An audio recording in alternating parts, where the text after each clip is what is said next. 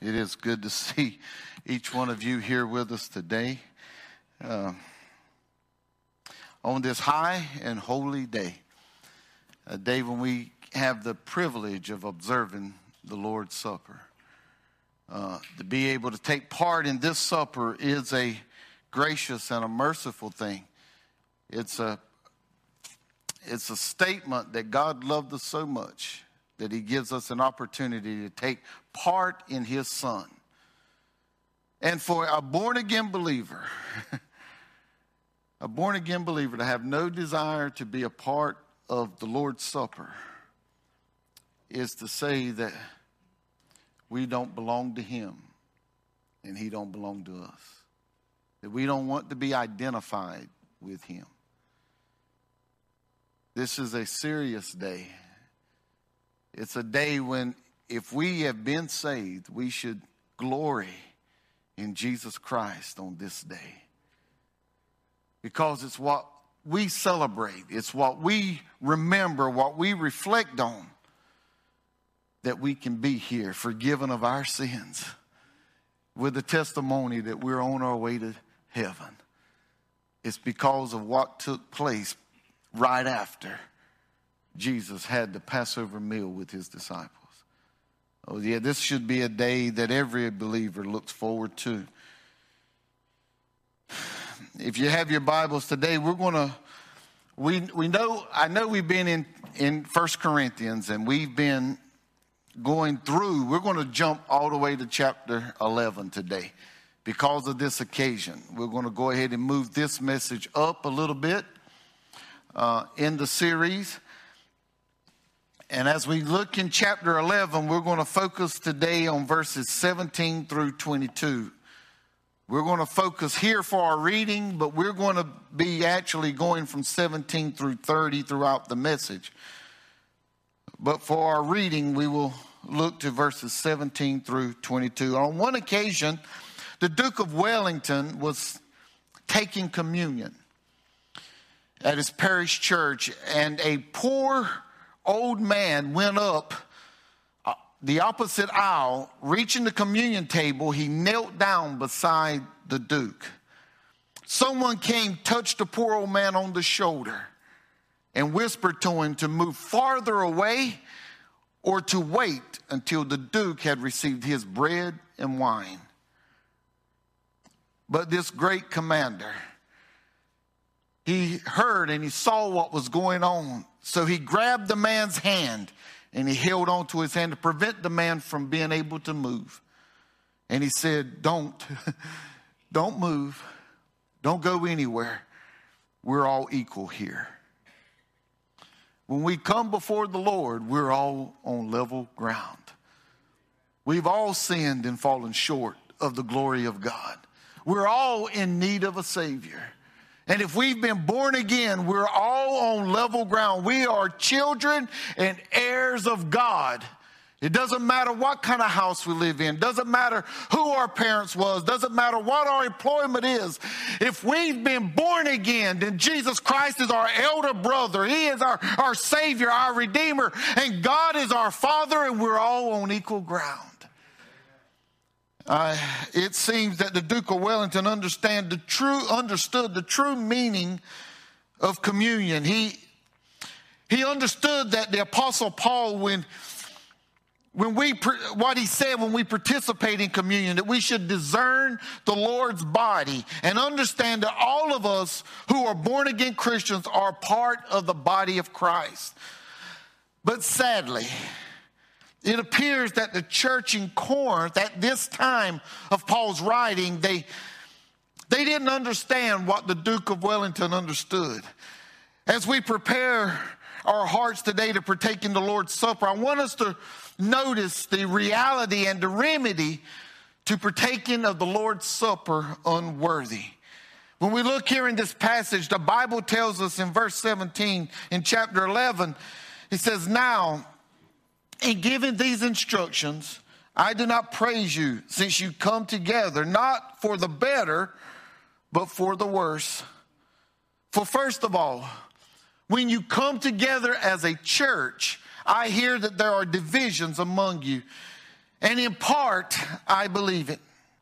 For there must also be factions among you, that those who approve may be recognized among you.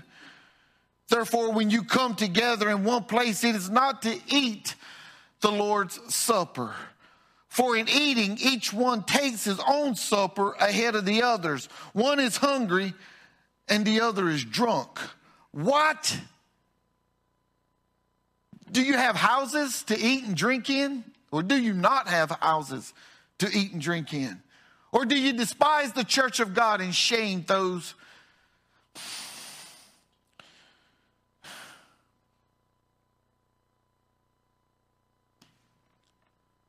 who have nothing? What shall I say to you? Shall I praise you for this? I do not praise you. This is God's holy word. God, we come before you today to give you honor, to praise you this day for what your Son has done for us. In his obedience to you, God, he gave his body and he poured out his blood so that we could be forgiven of our sins. Oh God, how he has given us the privilege to have our sins as far away from us as the east is from the west, so that we can have a right relationship with you. God, we give you honor and praise. And if there's one here today who doesn't know you through your Son, Jesus Christ, who hasn't had this privilege to have their sins forgiven, we pray that you would speak to their hearts, that your Holy Spirit would minister to them through this message, and that God, today they'd give their life to you. And God, we'll praise you for everything that's accomplished. In Jesus' name we do pray. Amen.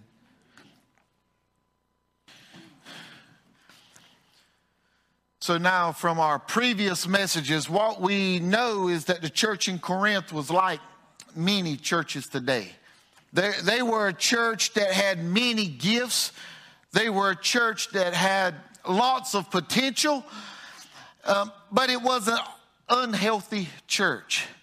The church was full of problems that ranged from division over preachers, immorality, lawsuits. They had issues with infidelity in marriage. They had other issues, but today we're going to focus on the fact that they had issues with the Lord's Supper. And their issue was that they would continuously partake in the Lord's Supper unworthy.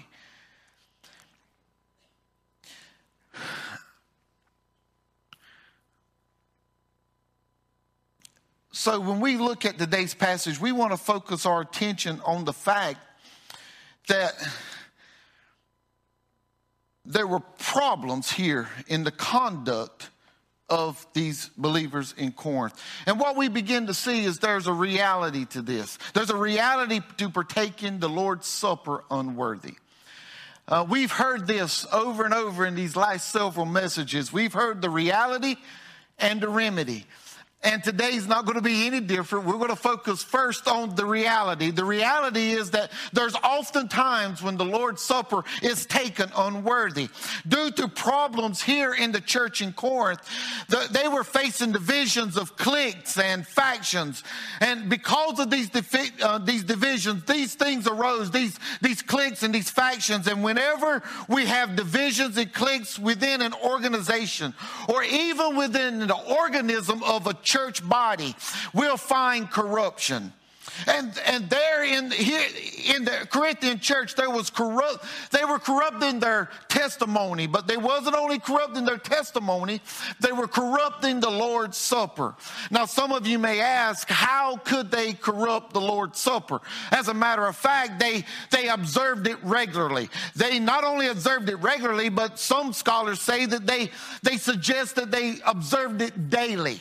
And we are told to, as often as we do this, to do this in remembrance of him. So it's something that we should do often, and they were doing it often. So we may wonder, how was it that they were corrupting it? The believers in Corinth had also incorporated a love feast. In other words, they would bring a communal meal together so everyone that was there who was part of the church could take part. Those who were rich and poor, those who were slaves and free, men and women, boys and girls, they were all able to partake in this supper.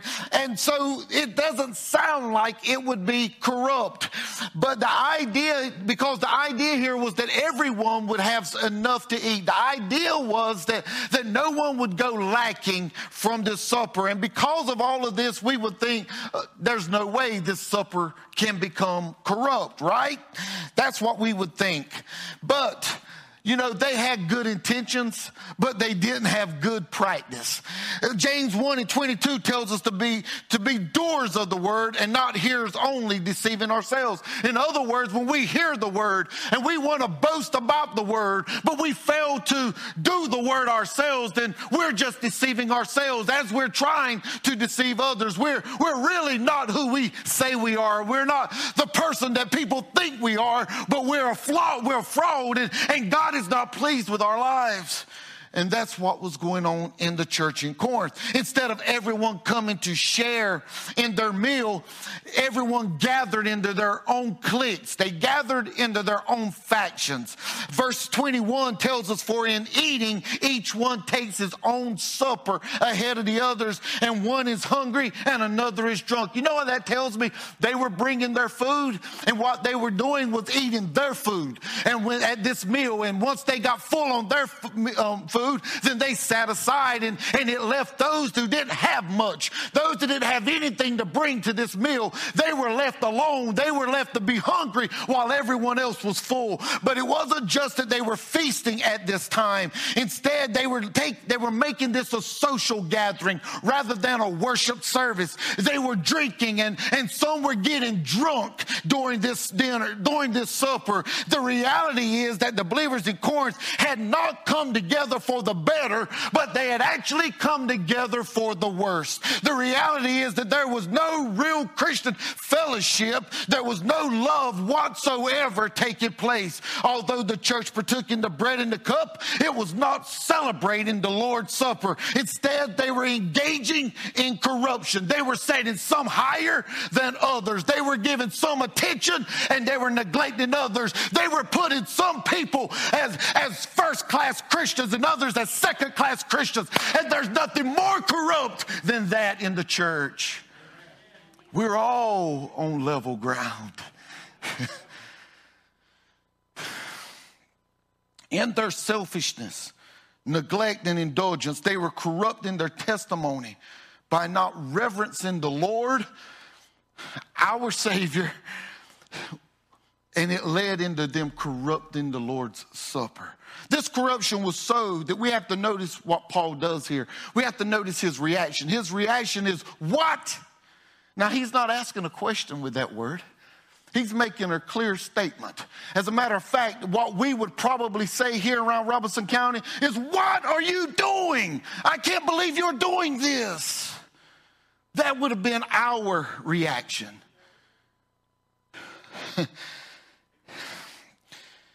Paul's next three questions gives us a glimpse into just how corrupt things were in this church. He asked them, do you not have houses that you can go and eat and drink in? If you're going to have a feast, in other words, and you're going to eat your meal and you don't want to share your meal with anyone else, go home. Just cook and eat at home. He's saying here, he said, do you despise the church of God and shame those who have nothing? Because when you are neglecting them, you're putting them to shame. You know, I wonder how many people have left a church because they felt neglected by that church. I guarantee you they didn't feel neglected by the sinners in that church. They felt neglected by the Christians in that church. Oh, and the sinner folk, our sinner friends that come to visit with us, they should never feel neglected by the church. Because if you neglect me, you can't win me. You make me feel like I'm less than you, that's fine. I wouldn't say a word to you. You just might never see me again. I'm just telling you the truth of how I am. I'm one that struggles enough with my self-esteem. I struggle enough with feeling less than. So I'm not going to hang around those who make me feel less than. Here he asked them, shall I praise you in this? Paul's basically, when I read through this and really slowed down and focused on this, I almost wondered, is Paul actually an East Coaster? You know, I want the sarcasm in these statements. It made me think he was from this East Coast, maybe somewhere from New York to Florida, because we're known for our sarcasm. And it sounds right here that he is looking at them dead in the eye and saying, I can't believe you're doing this. How can I praise you when you're neglecting people? So my question would be, now we don't do that here at Reedy Branch. We don't neglect people. We don't have communal meals to where we eat just our food that we bring, and we take everything else back home, and we neglect those who have less than we do. We come together, and I'm serious now. I never in my life, I've been in church all my life. All I knew was church. When I weren't going to church, all I knew was church. When I was disobedient to God, all I knew was where I was supposed to be. When I would lay in bed on a Sunday morning, I knew that in my heart, my mind, that I was going to be whipped all week because I was being disobedient and not going to the house of God. That's just the way I was raised. And I never saw my dad go to a line at a church when they were having a dinner twice. Never saw that. Never saw him go to the line twice during one meal until he came and ate here.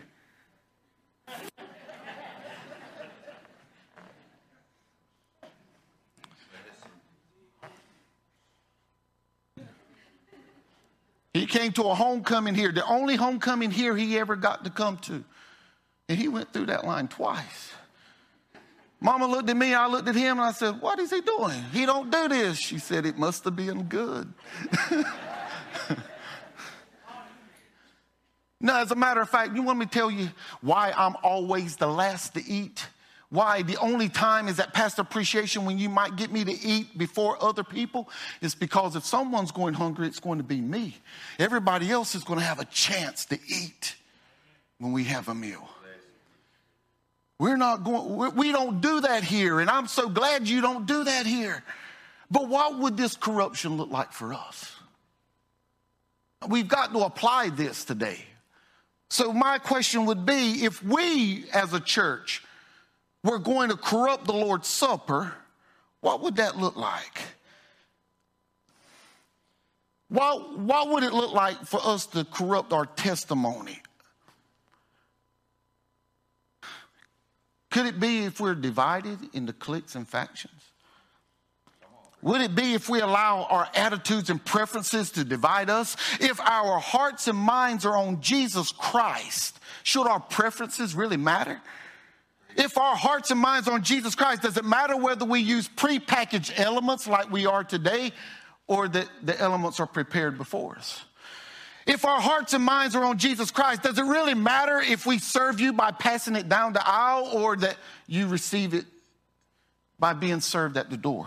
If our hearts and minds are on Jesus Christ, shouldn't we be excited about every born-again believer, no matter what their age is, that they're partaking in the Lord's Supper? Can you believe there are churches that will ask everyone to leave if you're not a member of their church and not partaking their Lord's Supper? It doesn't matter if you're born again or not. You are not welcome to their table. I can't understand that, because if we've been born again, we're of the same household of God. Oh, by the way, if you are a born-again believer and you're visiting with us, you're welcome to this table today. You're welcome. But you must be born again. You know, if our minds and hearts are on Jesus Christ, shouldn't we also warn those who have unconfessed sin in their lives and who may have an ought against their brother to seek forgiveness from their brother or sister and make sure things are right between them and God before they partake of the supper? You know, the reality is we serve a real enemy, and he is out to corrupt our testimony. He's out to corrupt the partaking of the Lord's Supper. And if we're not careful, he will use us to divide the body of Christ into cliques and factions. And when he is successful, we will be guilty of what Paul says in verse 20. What does he say? Therefore, when you come together in one place, it is not to eat the Lord's Supper. Instead, we'll be there to fuss and gripe and complain. And what we do will not be true worship. It'll be a meaningless form and faction. That's all it'll be. But you know, the good news is, while this is a reality, there is a remedy. Aren't you glad that there's always a remedy? There's always a remedy to sin. And the remedy is Jesus Christ, isn't it? He's the remedy to sin. But the remedy to this reality of the Lord's Supper,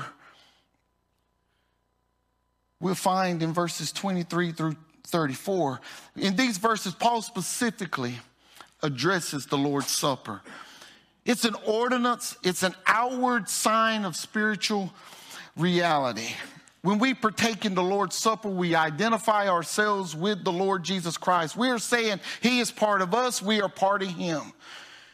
And if we want to remedy the reality of corruption as being part of the Lord's Supper, then we must recognize that it's not a time that we just come together.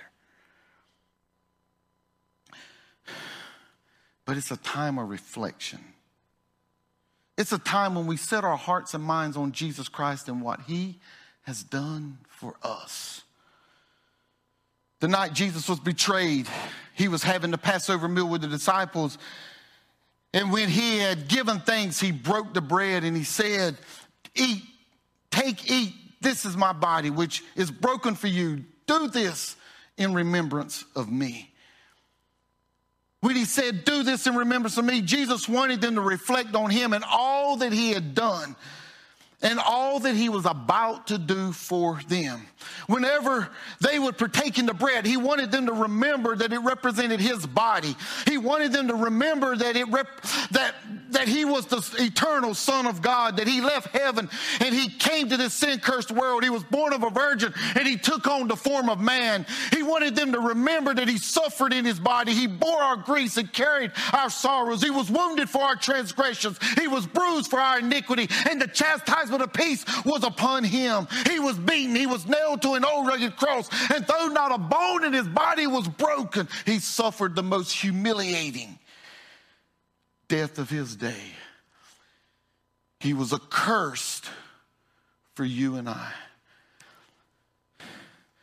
So as often as the disciples partook in this supper, they were to do this in remembrance of him. And they couldn't do that without reflection.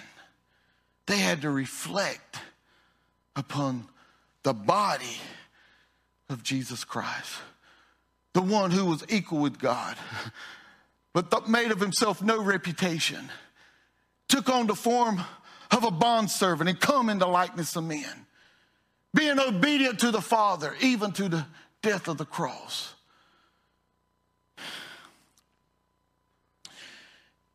Yes, and when he had given thanks, he broke the bread, shared it with them, and then he took the cup and said, this is the cup of my new covenant in my blood.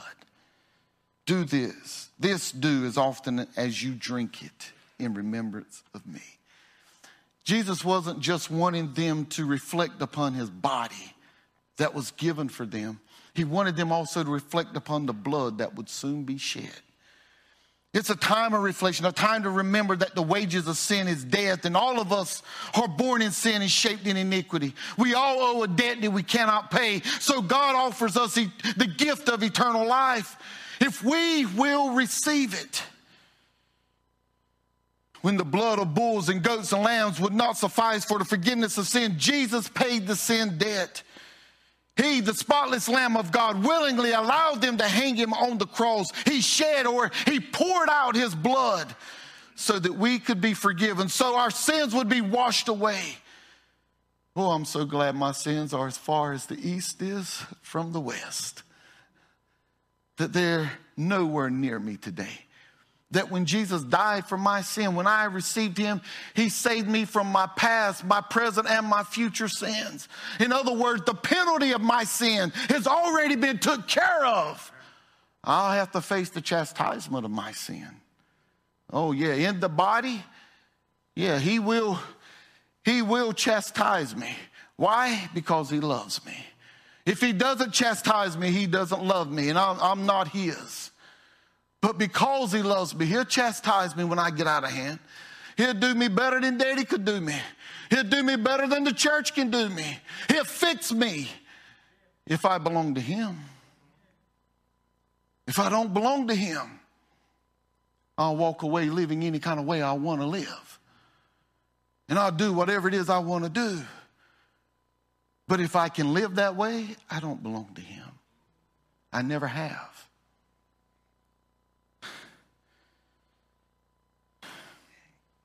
He separated my sins from me. He cried out on the cross, "It is finished."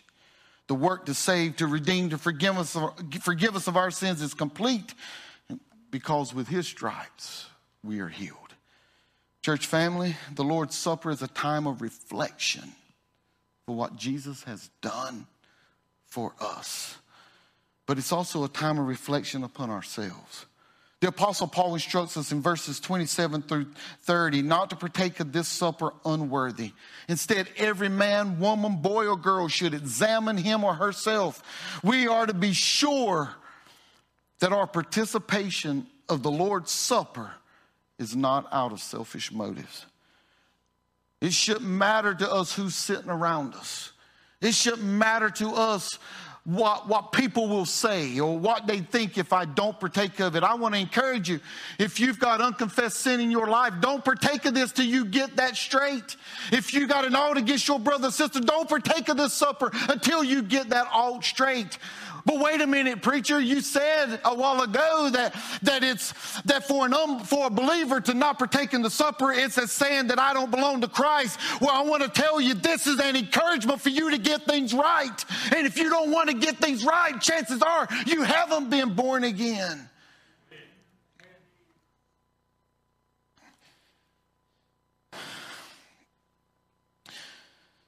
We must be aware that our lives are to be lived out in service to our Lord and Savior, and service to one another. If we have unconfessed sin of selfishness in our lives, or if we've sinned against one another, we are to repent and reconcile. Reconcile to each other and reconcile ourselves to God. For we cannot truly worship God with unconfessed sin lingering in our hearts. Paul shares that if we do participate in the supper unworthy, hear me close, we're in danger of sickness or even death. So, the remedy of partaking of the Lord's Supper is that we reflect upon what Christ has done for us. Oh, for those of us who know him, he has removed the penalty of our sin. Oh, we don't have to fear death. I was at a wedding yesterday, and a woman asked me about church and asked me if we were still in. And she's so excited that next week's their first Sunday back in. But her words were this, that every born-again believer should be ready to die for Christ. We shouldn't be afraid to die. Because if we've been born again, death is our friend. He takes us from this world into his world. He takes us from this life into eternal life. He takes us from the presence of our brothers and sisters into his presence for all eternity. We sang a song that it's a place where there's a never-ending day. Oh, I'm longing for that day, aren't you? Now, I don't fear death anymore. I used to couldn't sleep because I feared death, but I don't have a problem sleeping now. I have a bigger problem waking up.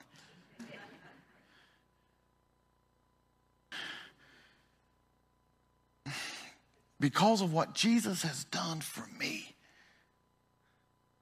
Because he loved me when I didn't love myself. Because he cared for me when I couldn't care for myself. Because he was sufficient to remove my sins. Because he was faithful to be the spotless Lamb of God. Oh, when I reflect upon him, I see the remedy. I see the remedy of taking the Lord's Supper unworthy. When I reflect upon myself, I see the remedy because it brings conviction that Brother Brian was talking about earlier, a conviction that I better make things right. That I better get myself right with my brother or sister, or I won't be right with God. He's told us in his word that, that people will know that we are his disciples because of our love for the brethren. Folks, if you can't love me, you may not like me. There are times my wife and daughter don't like me. There are times I'm sure mama don't like me. But they better love me. I'm sure they do. We may not like everything about one another, everything each other says, everything each other does, but we have to love one another. And what I mean by that is that we're willing to give of ourselves to help one another. That we often find ourselves praying for one another. That we find ourselves wanting the best for one another. That we're not holding grudges because someone gets something that we've desired. But we're excited and we're praising God for his faithfulness in their lives. Yes. It should bring conviction to our hearts when we reflect upon ourselves. Enough conviction that we're willing to get things right with God. I wonder right now what's on the hearts of each one that's here. As we're getting ready to partake in this supper, I wonder on your heart right now. Are you reflecting? I'd ask every head bowed, every eye closed. And my question is to you, is are you reflecting? Here's a time right now for every born-again believer to reflect about what Jesus has done for you. It's a time right now to not only reflect about what he's done for you, but also to reflect upon your life right here and now. Oh, it's a time when we set our hearts and minds on Jesus and not about our neighbor. It's a time when we set our hearts and minds upon our relationship with him and not upon anything else. And maybe there's someone here who's lost, who don't know Jesus as your Lord and Savior. Maybe someone here who's in a backslidden condition, who has drifted far from God. Now is a time. Now is a time for you to make a decision. Jesus came and died for you. He gave his life so that you could have eternal life. He gave his body so you could receive a new body. He poured out his blood so that you could be filled with him. Would you today, as he bled and died for you, would you today consider your soul salvation? Would you consider giving your life to him because he gave his life for you?